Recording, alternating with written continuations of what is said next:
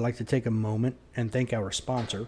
If you have a laser device for training and you want to take it to the next level, or if you're looking to get into using a laser device for training, check out the products at laserapp.com, LASRAPP.com. You can use code CSP2021 for 15% off the items you've selected. And thanks for checking them out. Now, I watched, like I said earlier, I was watching a few videos of yours. I had seen some before, and I'll just jump to the end of everything I'd written down. When I first got into this, I was in my early 50s. I found this real late in life. I was like, how did I not ever see this? Yeah. And shot it one time. I'm like, oh, I got to do this. I was always doing rifle stuff before. Okay. And you know, I go out there and I'm like, oh yeah, you know, I qualified expert in the Marine Corps like 5 times. I'll be good. And I got out there and I was like, oh, I'm horrible. I had no idea how bad I was, and slow. Dear God, was I slow. But so I started looking at videos, and I now have a grip it's a combination. I don't know how I would mix the names, but it's a Vogel Seeklander grip.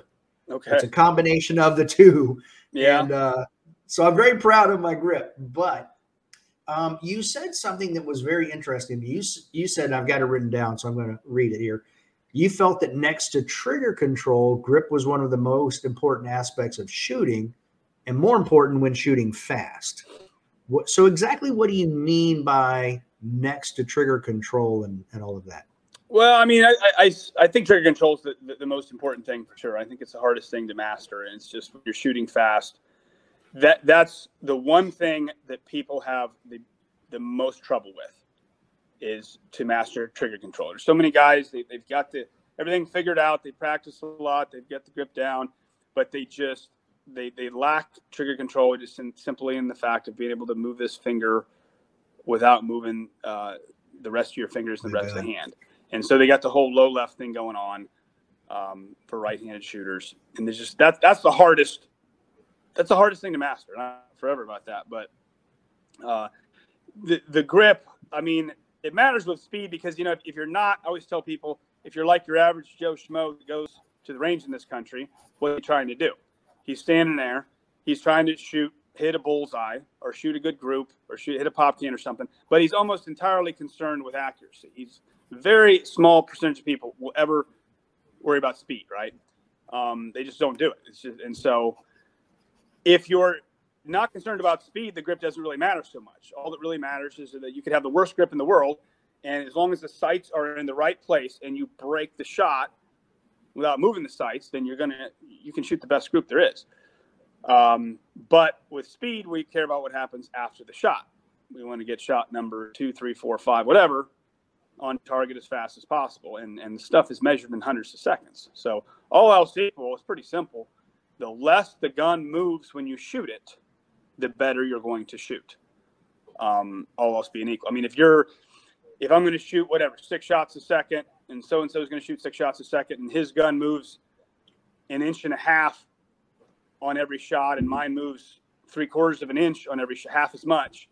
If everything else is equal, whose group do you think is going to be better? Mine's going to be better because there's less variables. The gun's moving less. Again, everything else equal thing is kind of hard to factor in, but it totally matters. So, you know, higher, further forward you have, the more muscle you have on, less it moves, the less variables you have, the better that you shoot. And there's so much with a lot of people don't understand is the timing of everything too. Because the grip, how your fingers are and how your hands are and how you torque and all that stuff, that's the part that, like, I guess I can see, an instructor can see. What you can't see is the timing. A lot of people have shot a lot, but they've not shot a lot at speed. And so it takes shooting a lot at speed to develop that timing, because you really are pushing against the gun during recoil in such a way to just guide that gun preferably back to the same spot. And that is it's a feel thing. And there's no substitute for that. So it's like, well, I see the analogy watching 2 guys throwing darts. You can watch 2 guys, a baseball or whatever. Watch 2 guys throwing darts. Technique-wise, they look exactly the same. the stance is the same, they hold the dart and finger the same place, all this stuff. But one guy, he hits the bullseye a lot more than the other guy. You can't say that's because of technique. It's because of what he has inside him, his ability inside him to do that. And there's a certain amount of that in shooting also. So some guys get frustrated because it's like, man, I got the grip down and it looks like I'm doing it like you, and my finger's here, my thumb's there, and they're super particular on that, which not that you shouldn't be, but it's not all about that. It's about what you can do inside that internal feel thing. And it's hard to teach people that. You can explain that to people, but people have to learn to develop that on their own, because there's so much to that. I mean, on average, yeah, the better the grip, you're gonna do better. But I've seen some guys with a not as strong of a hands, with a little bit lower of a grip, but they have the timing, and then they're gonna shoot better than somebody that has this total crushing perfect grip. And so it's just all those things factored in together is what matters. Okay. And it's interesting because, I mean, you basically explained exactly why, and I finally realized it eventually, why I was so terrible when I first started, which was I was like, no, I'm going to break the shot and not move the sights, because that to me was what trigger control was. Yeah. It wasn't all this other stuff. So I'm just like, all right, hold it nice and still and just squeeze and pay. Oh, good. Center. Next one. Yeah. Yeah, exactly. I mean, it's just people don't generally realize they don't realize what they can get away with, because everybody's, taught with the whole shot thing. And it's just when you pay attention, I always tell people when you're doing things, I mean, pay attention to the score, whether you're a competition shooter or not. You're measuring your performance. Half of your performance are the hits you have on the target. The other half of your performance is the time it takes you to do it. They both come together to give you that performance. And people ask me all the time, should I go faster, give up some accuracy? Should I go slower, be more accurate? I always have the same answer. What gives you the better score? So whether you're going on hit factor or IDPA scoring or some other type of scoring, have a system and, go for that. People they want to pay attention to one or the other. They want to be, I got all A's or whatever, conveniently forget that they were 6 seconds too slow, or that, I did it in, whatever the time is. And then, but you had 2 misses and 3 Ds. It's the score. And even if you're not a competitive shooter, that's what and if you just focus on that, you're going to naturally figure out the optimum balance of accuracy and speed. That's going to get you, that optimum performance. Now, how much, when you shoot basically irons the whole time and you have the whole time, did you shoot more target focused, or, because I remember in one of your videos, you mentioned your Glock sights, you like a wider Bigger space notch in the rear side. Exactly. So you can get that front sight. You said it was much faster at speed. Yeah, you can just, it's easier to see the front sight at speed when you have a bigger notch, because it's not visually getting in your rear sight is not visually getting in the way of your front sight so much. So it's just, flat out easier to see. I remember it was back in 2006, and Dave Savigny and Scott Warren gave me their sights, the Savigny Warren sights, which are still around. And I didn't know much about the differences between all that. I was just using some normal type sights, and they gave me those, and I put them on my gun and dry fired. And I remember just like, wow, because it had a little bigger notch. And I just remember that was kind of a revelation for me. I started to see the differences and stuff. But with the sight, and I kind of give a whole speech on that too, but it's, in short, it's, a lot of people seem to think it's either target focus or sight focus. And it's simple as one or the other, because it's totally not. It's a matter of degrees. Obviously, the closer and easier a target is, the more focus you have on the target and the less you need on the gun or the sights. But, and the farther away and the harder the shots are, you're still going to see the target, but you're going to have more and more focus on the sights, whether that be just the front sight or maybe the whole sight picture. So I've never put a number on it to say there's like 4 or 5 different levels or 6 different levels, but it's totally a matter of degrees. And through experience, you figure out, obviously, to see just what you need to see to make those shots consistently. If you're not seeing enough, you're going to miss more, right? If you're seeing too much, then you're going too slow.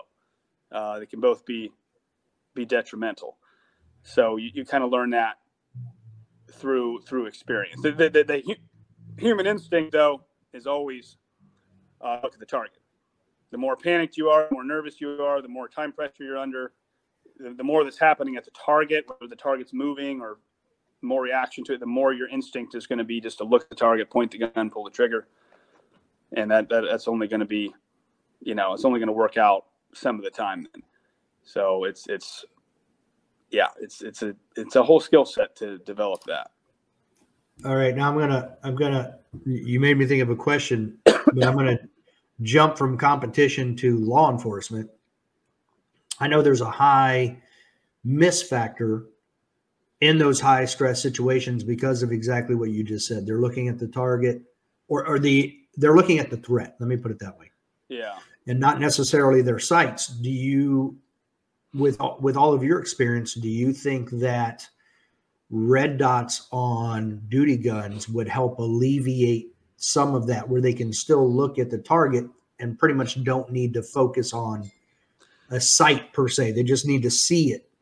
Yeah, I mean, yes and no. Like, it's the red dots, they have advantages and disadvantages. I think for the most part, it depends on the person. What I tell people is, in my opinion, if you're going to carry a red dot sight of some type for real life self-defense, you need to be at a certain level. Not necessarily the greatest shooter, but not below average. Because what I see is everybody's going to do better with a red dot when you do the slower stuff. You do distance, you do smaller targets, you do a lot of B8 hard time stuff. You're not really pushed for speed.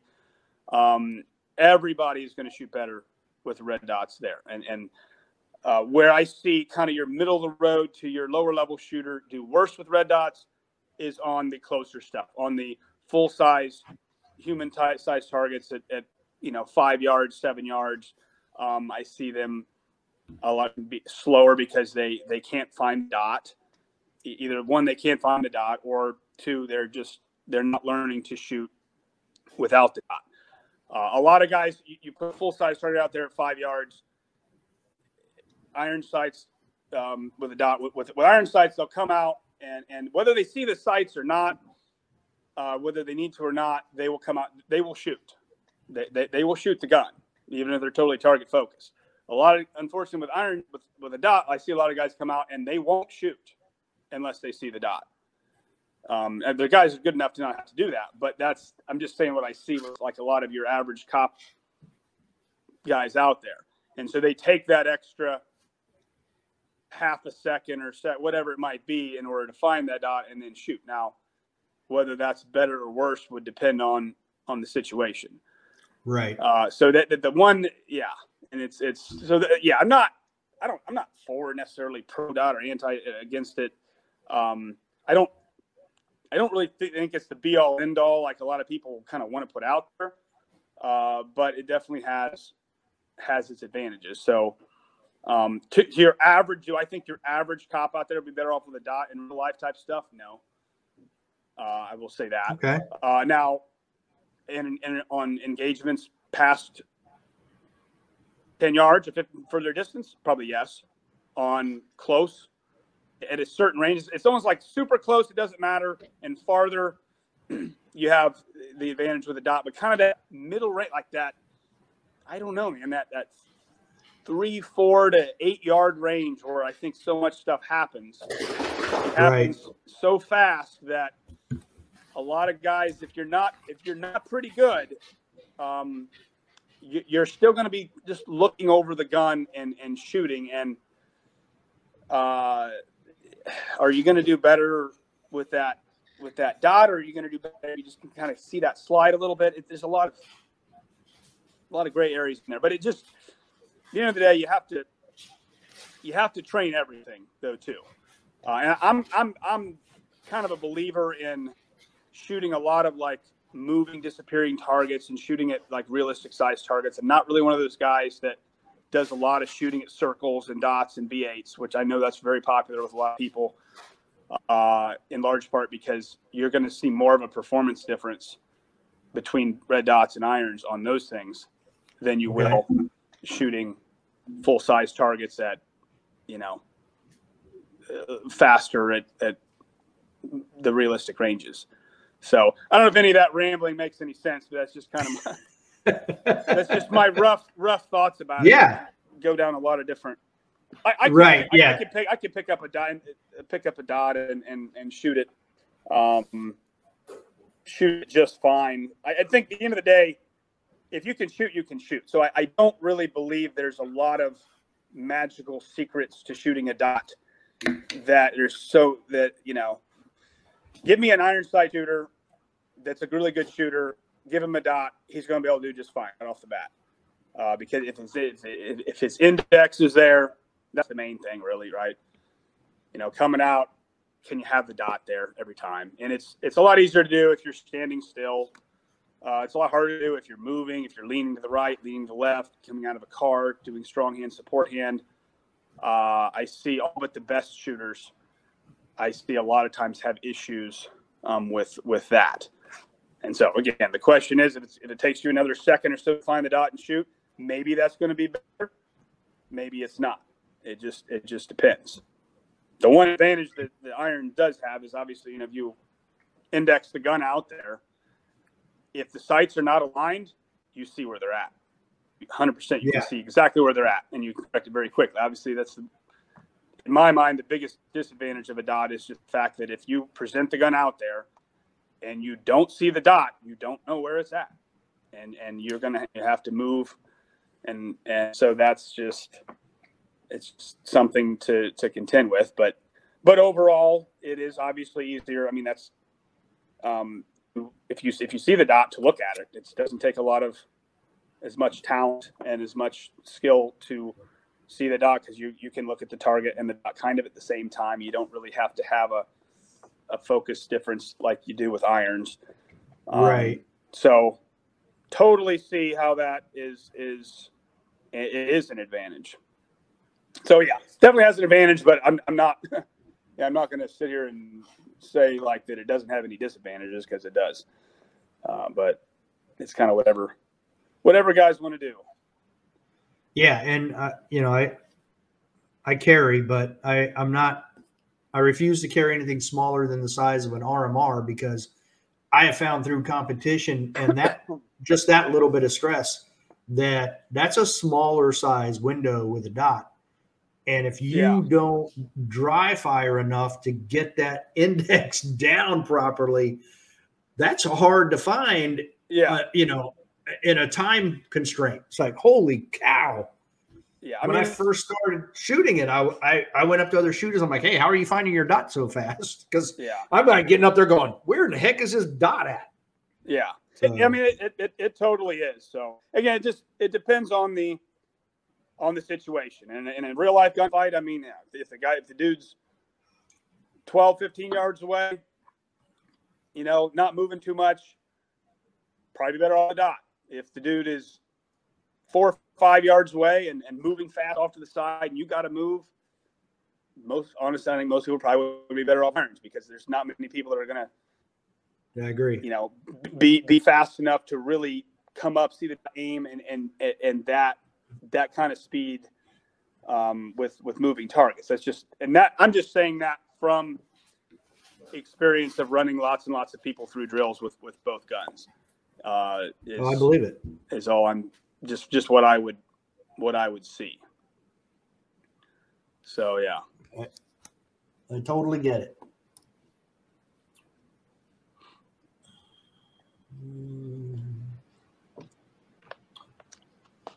So I was going to ask if you thought that you could overcome a lack of trigger control with more grip, but after our discussion, it's obviously that's not the. Yeah, I mean, a little bit, but not too much.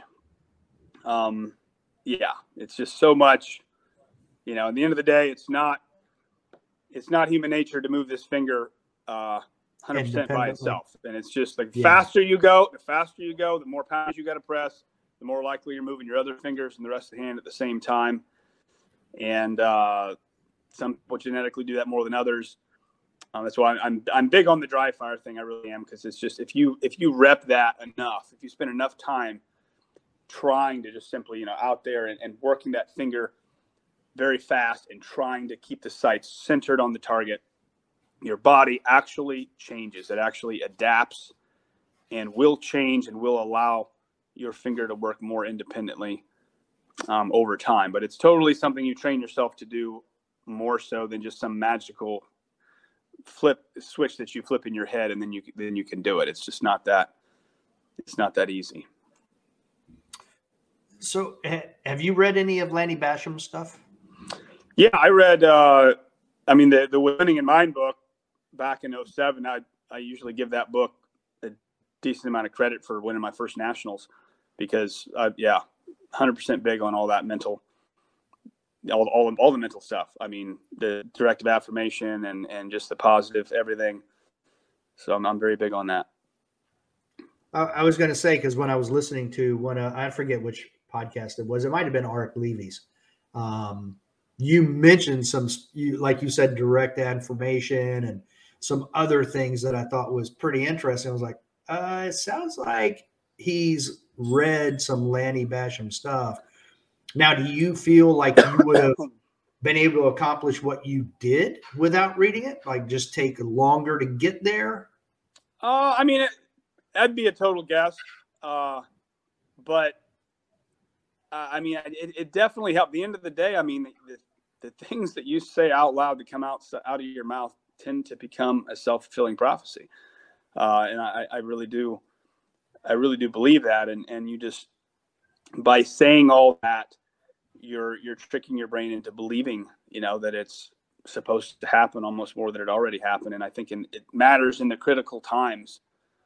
When you think about, just being an athlete or being a cop in a certain situation, even, or whatever, you spend so much of your time training, and then it comes down into very, very, very small amounts of time that calls for performance. I mean, just think about the competitive shooting and how much time an average person would spend in a year practicing, and you go to nationals, you know what you're doing? I mean, it's how you perform in 2 minutes. Everything you do in a year is how you perform in 2 minutes. You go to World Shoot every 3 years, maybe 3 minutes. I mean, you're on the clock for that long. So it's just like, that's what matters. That's the only time it matters. I'm leading up to that and everything. But if you do this stuff mentally, then in those critical moments, you are more likely to feel like it is supposed to be you that does this. And I always say, you take two guys competing against each other in anything, and assume for a minute that both those guys are equal. Usually it's not, right? But let's assume they're both equal, physical, all this stuff. But the one guy believes a little more than the other guy that it's supposed to be him that wins. Like, he just believes that more. There's no way to know that. There's no way to measure it. That guy will win more. Guaranteed. He'll win more. Doesn't mean he'll win every time, but he'll win more. There's just that. And that's how you create that with that book and the directive affirmation and saying positive things. And there's still other factors. I've been dead calm in some of the biggest situations. I've been more nervous in some of the not as big situations, and I can't put a finger on it sometimes because it's just, I'm human. I'm a human being like anybody else. But overall, average, the more you do that, you're just adding the odds in your favor. Some people get that more than others. Some people are just not very deep people anyways. Not that they're not intelligent. Some people are intelligent. They're just not very deep, I think. And they might not really get that or buy into it as much. But it's like anything else. When you I proved to myself earlier that it mattered. And I believe it mattered. And I do believe it matters. And so I'm definitely big on the mental aspect of stuff. Now, earlier, we had talked about where the sport has evolved since you first got into it. It's evolved since, Rob Latham won his first national championship. 20 years before you, there was a big evolution. Now we've evolved further. Do you see coaching ever becoming something for these higher level shooters, especially the way, like you were saying, there's more top end guys shooting, competing against each other? Do you ever see something like actual coaching going on like you see in other sports? I mean, it's totally probably will come more with the future. I think you have some of that now. It depends on the people. I think actually I think it's more common in other countries where there's like literally like a budget for that. Wow. I won't speak a lot. I'm not going to say exact specifics because I don't want to, but I know that it seemed to me, and I've been on a lot of international stuff, and where other countries like, oh, you're the best shooter in this, one of the best shooters in this country. Okay. Well, this is what your job is now. And so that, like, it's just it can be a little more involved, in the end of the day, it's because of money. Somebody's paying for that. Right. Now here, somebody's dad or somebody's independently wealthy or whatever can do more of that thing. I know most of the best shooters on a personal level out there. I don't really know of anybody in my mind that really has a coach per se, or that it's totally necessary. But if it became some kind of a real spectator sport where you've got a lot of money on the line, I suppose more people would be trying that and trying to up their level. So I guess the future will kind of see on that. But at the end of the day, shooting's it's just not a spectator sport. It's not, right. You be a national world champion. What do you win? You win a trophy. You might win at certain matches. Oh, a gun that might, if you sold it, might cover half of your expenses for there. But there's just it's not like you win nationals and there's $100,000. There's something like that. I think that would definitely change the game. Yeah, I think it would change it. It would probably change things. But now I think it's almost like it's more of an amateur sport than it used to be. I would say, because you have more matches and the prizes. You go back even before my day and to hear some of the older guys talk, and there wasn't as many matches, and you could win some real money. Like if you won nationals, you won Steel Challenge, you could come away, because it's like all these sponsors put what they're going to give into just maybe 5 matches. Now they're doing it into 100. So there's not as much in any match. And the TV, used to be probably a little bit more television. They had the stuff on ESPN a little bit. I don't know. Good luck getting what we do on ESPN now. So I'm not complaining one way or the other, but I'm just looking at that's how that is. It's about attention. Just like the Olympics, if you were Michael Phelps or Simone Biles in gymnastics or swimming, you could become a multimillionaire. You can be the world champion in something else. Nobody knows who you are whatsoever. Those guys are still totally broke. They'll be living in their mom's basement, and there's just because they don't get attention, and that's what it would take. That's what it would take to get the money and all that stuff. And I've thought about that kind of thing a bit. It doesn't matter to me one way or the other. I'm content with what I'm doing and everything, but it's interesting. Interesting, just the differences and all that stuff. Now you've shot internationally. Are there any places internationally where you've gone to shoot and they've actually had prize money or anything more than just a trophy?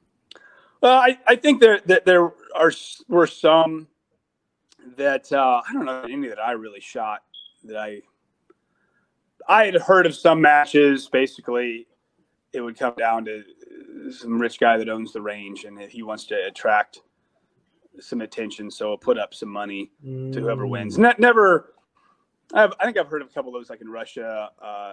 Nothing like super substantial.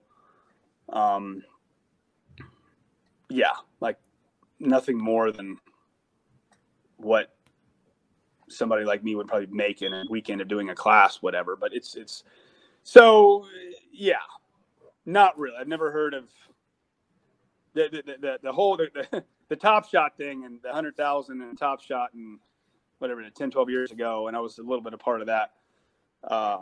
That was the most I've ever seen as far as like monetarily wise you could ever win for some type of a shooting match, right? That I know of. So, and that was kind of that was a big deal at the time there. That was a neat show. I was sad to see that go away. Yeah, I ran for like 4 seasons, and I was an expert on the 4th season, and I almost got on the 1st season. It was kind of the quick story on that, which a lot of people ask me about that, is I heard about it, and they're like, they're going to $100,000 prize. We're going to take some of the best shooters from all these different disciplines, throw them together, and whoever wins. And so I was applying, and then they actually called me, and apparently my name was on a list of top USPSA shooters. So they actually called me, hey, and I was like, well, I'm actually already going to apply. Anyways, long story short, I applied. I don't know how many people, I think maybe 3,000 or 4,000 or 5,000. I don't know how many people applied. They picked 100 of us. That's what I was told. They picked 100 of us. I was in the 100 they picked, and they flew us out to LA for a week to determine the 16, or no, was it 50 or 100? I can't remember. I think it was 50. They picked 50 of us. They flew 50 of us out to LA for a week to pick the 16 that are going to be on the show. And we get out there, and I see a lot of guys that I know out there. And anyways, I thought it was going to be a little more of a shooting contest. But we got there the first day, and the first thing they tell us on the range day is, okay, guys, the shooting is just one small part of this. You could be first out of 50 people here. Doesn't mean you're going to get on the show. You could be last out of 50. It doesn't mean you're not getting on the show. You go out, all they did was hand us about 3 or 4 different guns, and we shot a bullseye target 10 times with each gun. And I remember at the very end, I found out, I guess I was like 3rd or 4th out of the 50 people in the shooting. And I was happy with that because it was really all bullseye. So it wasn't anything with speed or anything. But you had to go through a bunch of other personality thing and psych tests and all that. I think the thing that mattered the most was the board interview at the end. And I just kind of figured out I fit the bill. There's like maybe 8 other guys here that like fit the bill like me, like credential wise, whatever. And they're going to pick about two or 3 of us and 2 or 3 of this guy. So whatever. I didn't get picked. And at the time, I was a little upset about that. Now looking back, doesn't really bother me. I got on later as an expert, and I would have rather done that because it was set up to where, I mean, anybody could win. It's kind of a crapshoot type of thing. A lot of the guns weren't sighted in. They didn't use the same guns. I mean, there was like, right. It was, at the end of the day, it was the show about, in my opinion, it was a show made to appeal to your average person and not your average shooter. And there was a difference there. I mean, it was totally great. It was a show about shooting on national TV. But it was, again, initially, I learned a little bit off of that okay, this is not going to be, in my opinion, a real contest here as much as what I would want or what I would be used to. It seems like it was more reality-based TV. Well, yeah, it was, and that's what it's what sold. That's what people wanted to see. So, right, glad it happened. Yeah, absolutely. Yeah, I heard actually that they were a little disappointed at the end of the first season when there wasn't any drama in the house. Yeah, you know? Yeah, that's the other thing that just the fact how they would record you constantly and have hours and hours of you of footage and then pick out 30 seconds and maybe take it out of context and make you look a certain way. They can make just about anybody a bad guy if they want to do. So, yeah, absolutely. And that's just how that goes. That's why I stopped watching the UFC's Ultimate Fighter. I couldn't deal with the way they did their season. I like the fighting part, but I could skip all the house stuff. I don't need that nonsense. Yeah, and it's unfortunate that, I guess that's what sells. I mean, there's the people that are really serious and like the details and the competitive stuff. Apparently that number of people that are like that is less and the number of people that just like drama. People gravitate toward drama. So yeah, I look at social media. I mean, it's a reflection of that. Yeah, that's exactly what it is. Yeah, it's crazy. Sure. So there was something I was going to ask you about earlier, and I'll go ahead and ask it now real quick. You also mentioned something, I believe it was during Arik Levy's Shooter Summit, that you feel in dry fire versus live fire, you should be within 3 to 5%. And you even made the comment that your lesser shooters, or your less experienced shooters, whatever you want to call it, your A, B, or C class, maybe not even A, but B, C, and down, you find that if you run a drill, they get better and better as the drill goes along, and they might have a 15 to 20% improvement, whereas your higher level shooters will stay pretty consistent within a 3 to 5% distance or gap. And do you think dry fire? So what am I trying to say? So you don't use a timer except when you started. You recommend new shooters do use a timer for par times, that different type of thing. But do you think you can close that gap just through dry fire, or is it going to take an equal amount of live fire? I think that would have as much to do with live fire as dry fire, but obviously it's just the higher level shooters, they know their ability, and they're able to come out the first time and come a lot closer to that ability than the lower level shooters. It's kind of like they don't know their ability. They can go fast, they can, but they got to work their way into it. And so it's not just dry fire and live fire. It comes down to, again, being particular. I think paying attention to time. Like if I go out to shoot whatever, a bill drill or an L-Pres or a plate rack or any number of other known classifier type drills. Like if I go out, I kind of know this is what I'm supposed to do on this time. And I go out and I do it, and then I'm holding myself to that standard. And so if you do that enough, then you get used to coming out and just going at your pace that you should go at. Because you've paid attention to the times, and you've held yourself accountable to certain scores and stuff. And the lower level guys, they don't really know. They don't really do that because they don't really pay attention to that as much. Probably. They don't really know the numbers. I'm like, okay, you did this in 5 seconds last practice session. Now I want you to do it right here. And they're going into that, and ideally they would know, okay, 5 second pace. I know what 5 second pace feels like. This is what I'm going to do. Boom, and then they do it, as opposed to just like not really having any idea of that and just doing it. And I'm 7 seconds. Was that good? Was that So it's right. Yeah, that kind of thing. I mean, being able to come out in the first try, come as close to your ability on the first try is what I'm talking about here. And I think it's. Yeah, just as much like in live fires and dry fire, it's both of those things. But it's just, a lot of people, and they can accidentally go slow because they are not trained to go at that real speed is what I call it. And that's why I don't really do much. And a lot of guys, instructors, other places, not so much competition, are like, well, do demos at half speed so that you do it totally correctly. I don't really like to do that because then I could accidentally go at half speed. I don't want to do that. I want to be able to not think about it 100% of the time. Guaranteed, I'm going to go real speed. I'm not going to accidentally, I snap back into my half speed mode. No, why would I want to go half speed?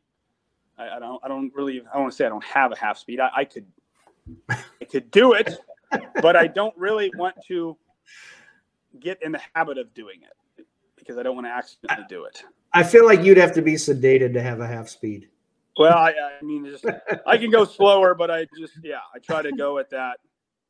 You mess up a little bit more. I tell people this all the time. Like if I have to do something one time when it counts, when everybody's watching, the cameras are rolling, I feel like I go about 90% because I can be a lot more consistent at 90% than 100%. Now, if you go out and like, okay, we're going to make a YouTube video and we can do this countless number of times and we're going to pick your best run, well, then that's different. I'm going to go 100%. Right. And I'm going to screw up a lot more, but I'm going to get that one really good run that's going to look good, and we're going to put that. I mean, it's just you got to be able to flip a switch in your brain and go back and forth between this is like balls out 100%, and this is like, okay, this is my one time when it counts right now. And there's a lot of good shooters that have, they're 100% is really high. They're able to do things at a very high level, but they probably wouldn't do as well nearly at a match when you only get one time when everybody's watching, pressure's on. And that's a different, right. That's a different skill set than just being able to shoot something at a high score on something. So yeah, it's interesting. Yeah, I agree. So some of the stuff we mentioned, but you post some very interesting things on Instagram, like the tip of the cigarette, the shooting the bee out of the air, the playing card on its edge on a mover. On the swinger. Yeah. I mean, I do some of my best thinking in the morning when I'm showering. It's like all of these things come to mind. Where are you when these ideas come racing through your head? Yeah, well, I mean, honestly, I'm just always like I say, because I don't shoot as many matches and stuff, and I've kind of gone a little more that way. Like I'm an adventurous person, and I'm looking to do a lot of things in life that I haven't done, and that goes along. Obviously, I'm into shooting, so I'm always thinking in my mind, what can I do? A lot of it is what can I do that I've never seen anybody else do.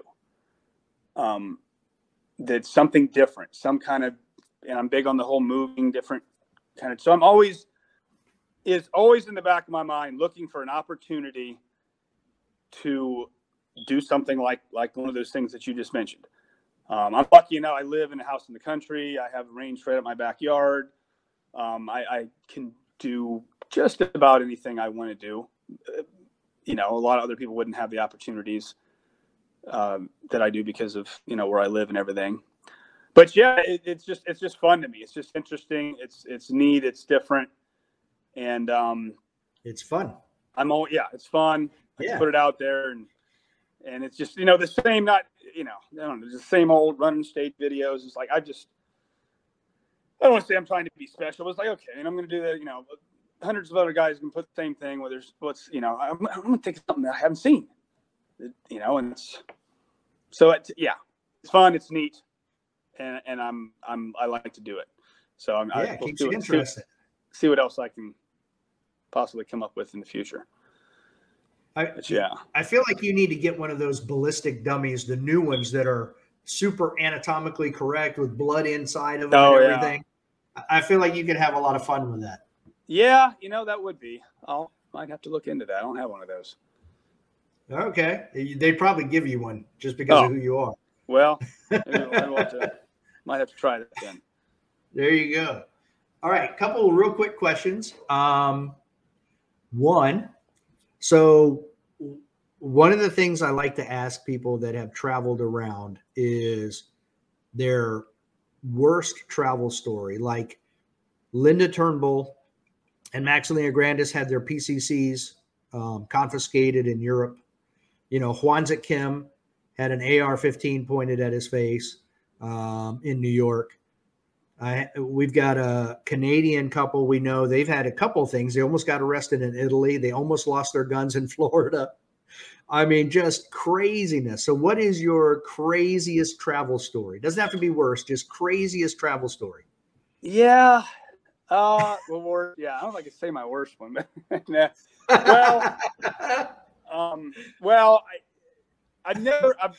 thankfully, I've never had my gun confiscated. I've never lost a gun. I've been delayed many times, and obviously that's a nightmare. New York almost arrested me there.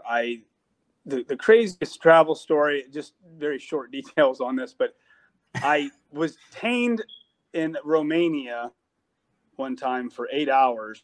This was not at the airport. This was outside.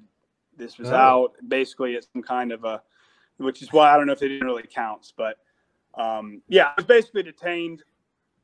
It was kind of like a discrepancy in a bar type thing. And yeah, I had a pocket knife, and I did not touch the pocket knife. I did not pull it out, but somebody said that I did. And I got down to the station. I got hauled down to the station for 8 hours. And yeah, eventually they believed me. I wasn't charged with anything like that. But for about 8 hours, I thought that maybe I was going to be, I was an outsider, and I didn't speak locked up in a foreign prison overseas. And it was like I thought it was kind of a money grab type of thing.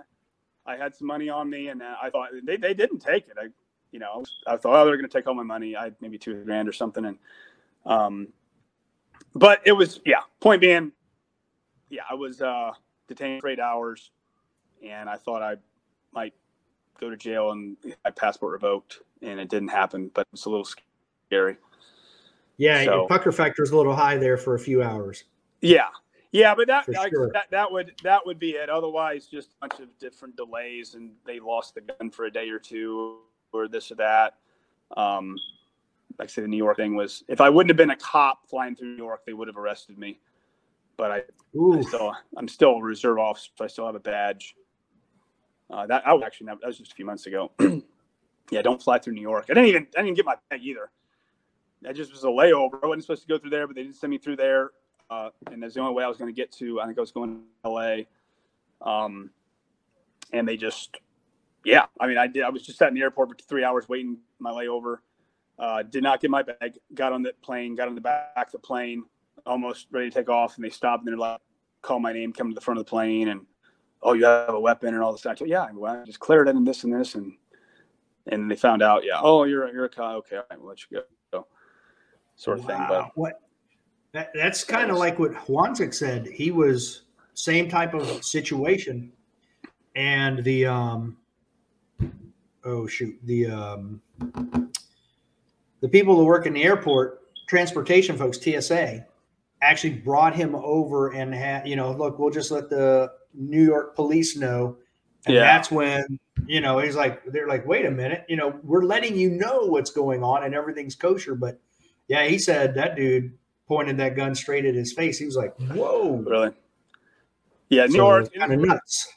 Because Chicago or LA or San Francisco and I've flown to all those quite a few times. I've never had any issues, but I've always heard New York is just extra super like that. And they are. So if you ever going somewhere, anybody listening, and because usually I would not pick a layover in New York, but again, I was going to a class in LA, and my flight, wherever, Denver, wherever it was at, got canceled. And they're like, the only one that's open is New York.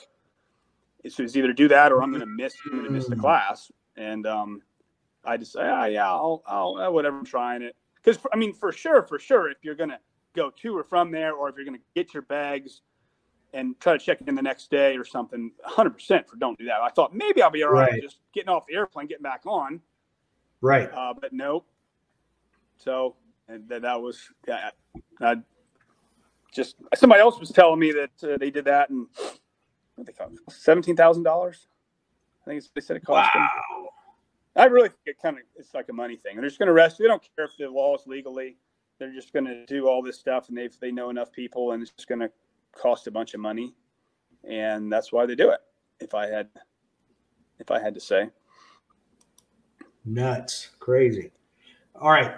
Last question I have is, what does your make ready / visualization look like? So when they go make ready, what is that process you go through?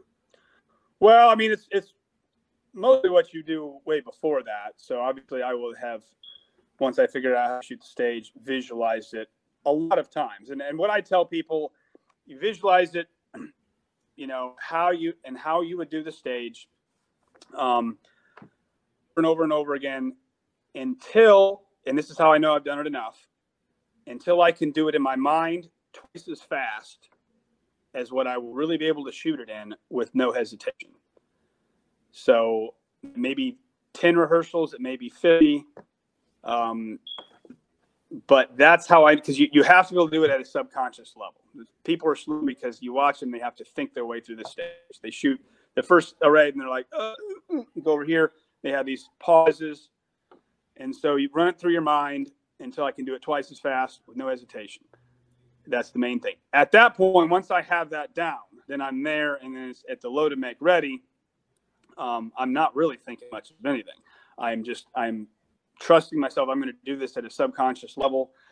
Main thing I'm doing is just taking a deep breath before the standby. Like, okay, I kind of got that first place I'm going a little bit in my mind, but at that point, take a deep breath, and then just, again, that goes back to the real speed thing. I'm trusting myself to go at that natural pace, because the last thing I want to do is feel like I have to go fast and feel like yourself get all tense and jacked up, because that doesn't go well.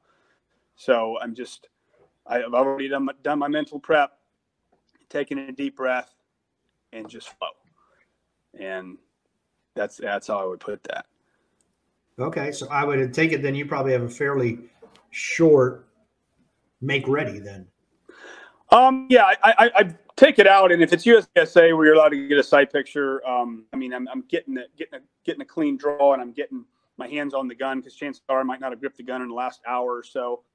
So I always do that just because it's like my hands stretch. If I can do that, my hands will stretch kind of to the gun, and it'll feel a little bit better in my hand if I kind of get one little dry fire in. But it's not. I mean, IPA can't do that, so I can totally not do it. But I don't. It depends. I'm super confident. I'll kind of go right to it. If I'm not, and like, I might take that extra minute and like sit there like you see people do, and run through in your head. But it just depends on the stage and how I'm feeling at that time. But okay. you gotta be relaxed, especially the longer, more complicated stage that it is. You cannot be all tensed up. So if you are, take a few extra breaths, relax, and you're going to go at your natural pace, and you're going to do what you're going to do. So you sound you're only the second interview where someone said they know when they're ready, when they run through it as fast as they can. Jacob Harrington and John Browning said the same thing from the U.S. Army Marksmanship Unit. Yeah, I know those guys. Yeah, when they got up there, they said, we literally run through the whole thing as fast as we can in our head, and then we know we're there. I was like, okay. Yeah, that's and I can say for me, it's I would say twice as fast, but definitely faster, because it's like if I could do it in my mind, like if it's stage, boom, boom, boom, boom, reload, and then step over here, boom, boom, boom, like right there. I just did that in 5 seconds. I'm not going to actually do it in 5 seconds, but if I can do it faster in my mind, at a subconscious level, then when I get out there, and if the idea is while I'm shooting the stage, if my brain goes blank at some point, my body still does the right thing. And that's all that matters right there, is to not, because my worst fear in the stage is at some point in the stage is to like freeze up mentally and be like, oh, what do I do now? Oh yeah, I go over here. I don't want that to ever happen. And so when you can get it just as fast, preferably faster, like I say, literally even twice as fast in your mind, no hesitation, then I'm pretty confident that I will do the right thing.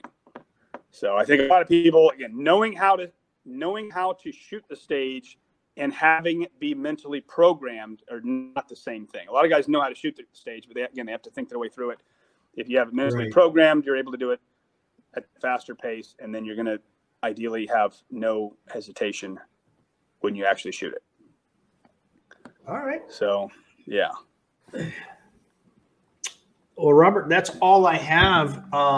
Questions, or was there anything that you feel you need to clarify or add, or anything you want to? Not necessarily. I mean, plug? I went pretty well. Plug. I just other than myself. I mean, I just do what I'm doing. I'm out there. I'm teaching classes, and primarily what I'm doing these days, my website, vogeldynamics.com. I do a lot of travel around. I do a lot of 2-day weekend classes, different places, and I have a private range in my house. I do a lot of People come from wherever for more private classes, smaller numbers.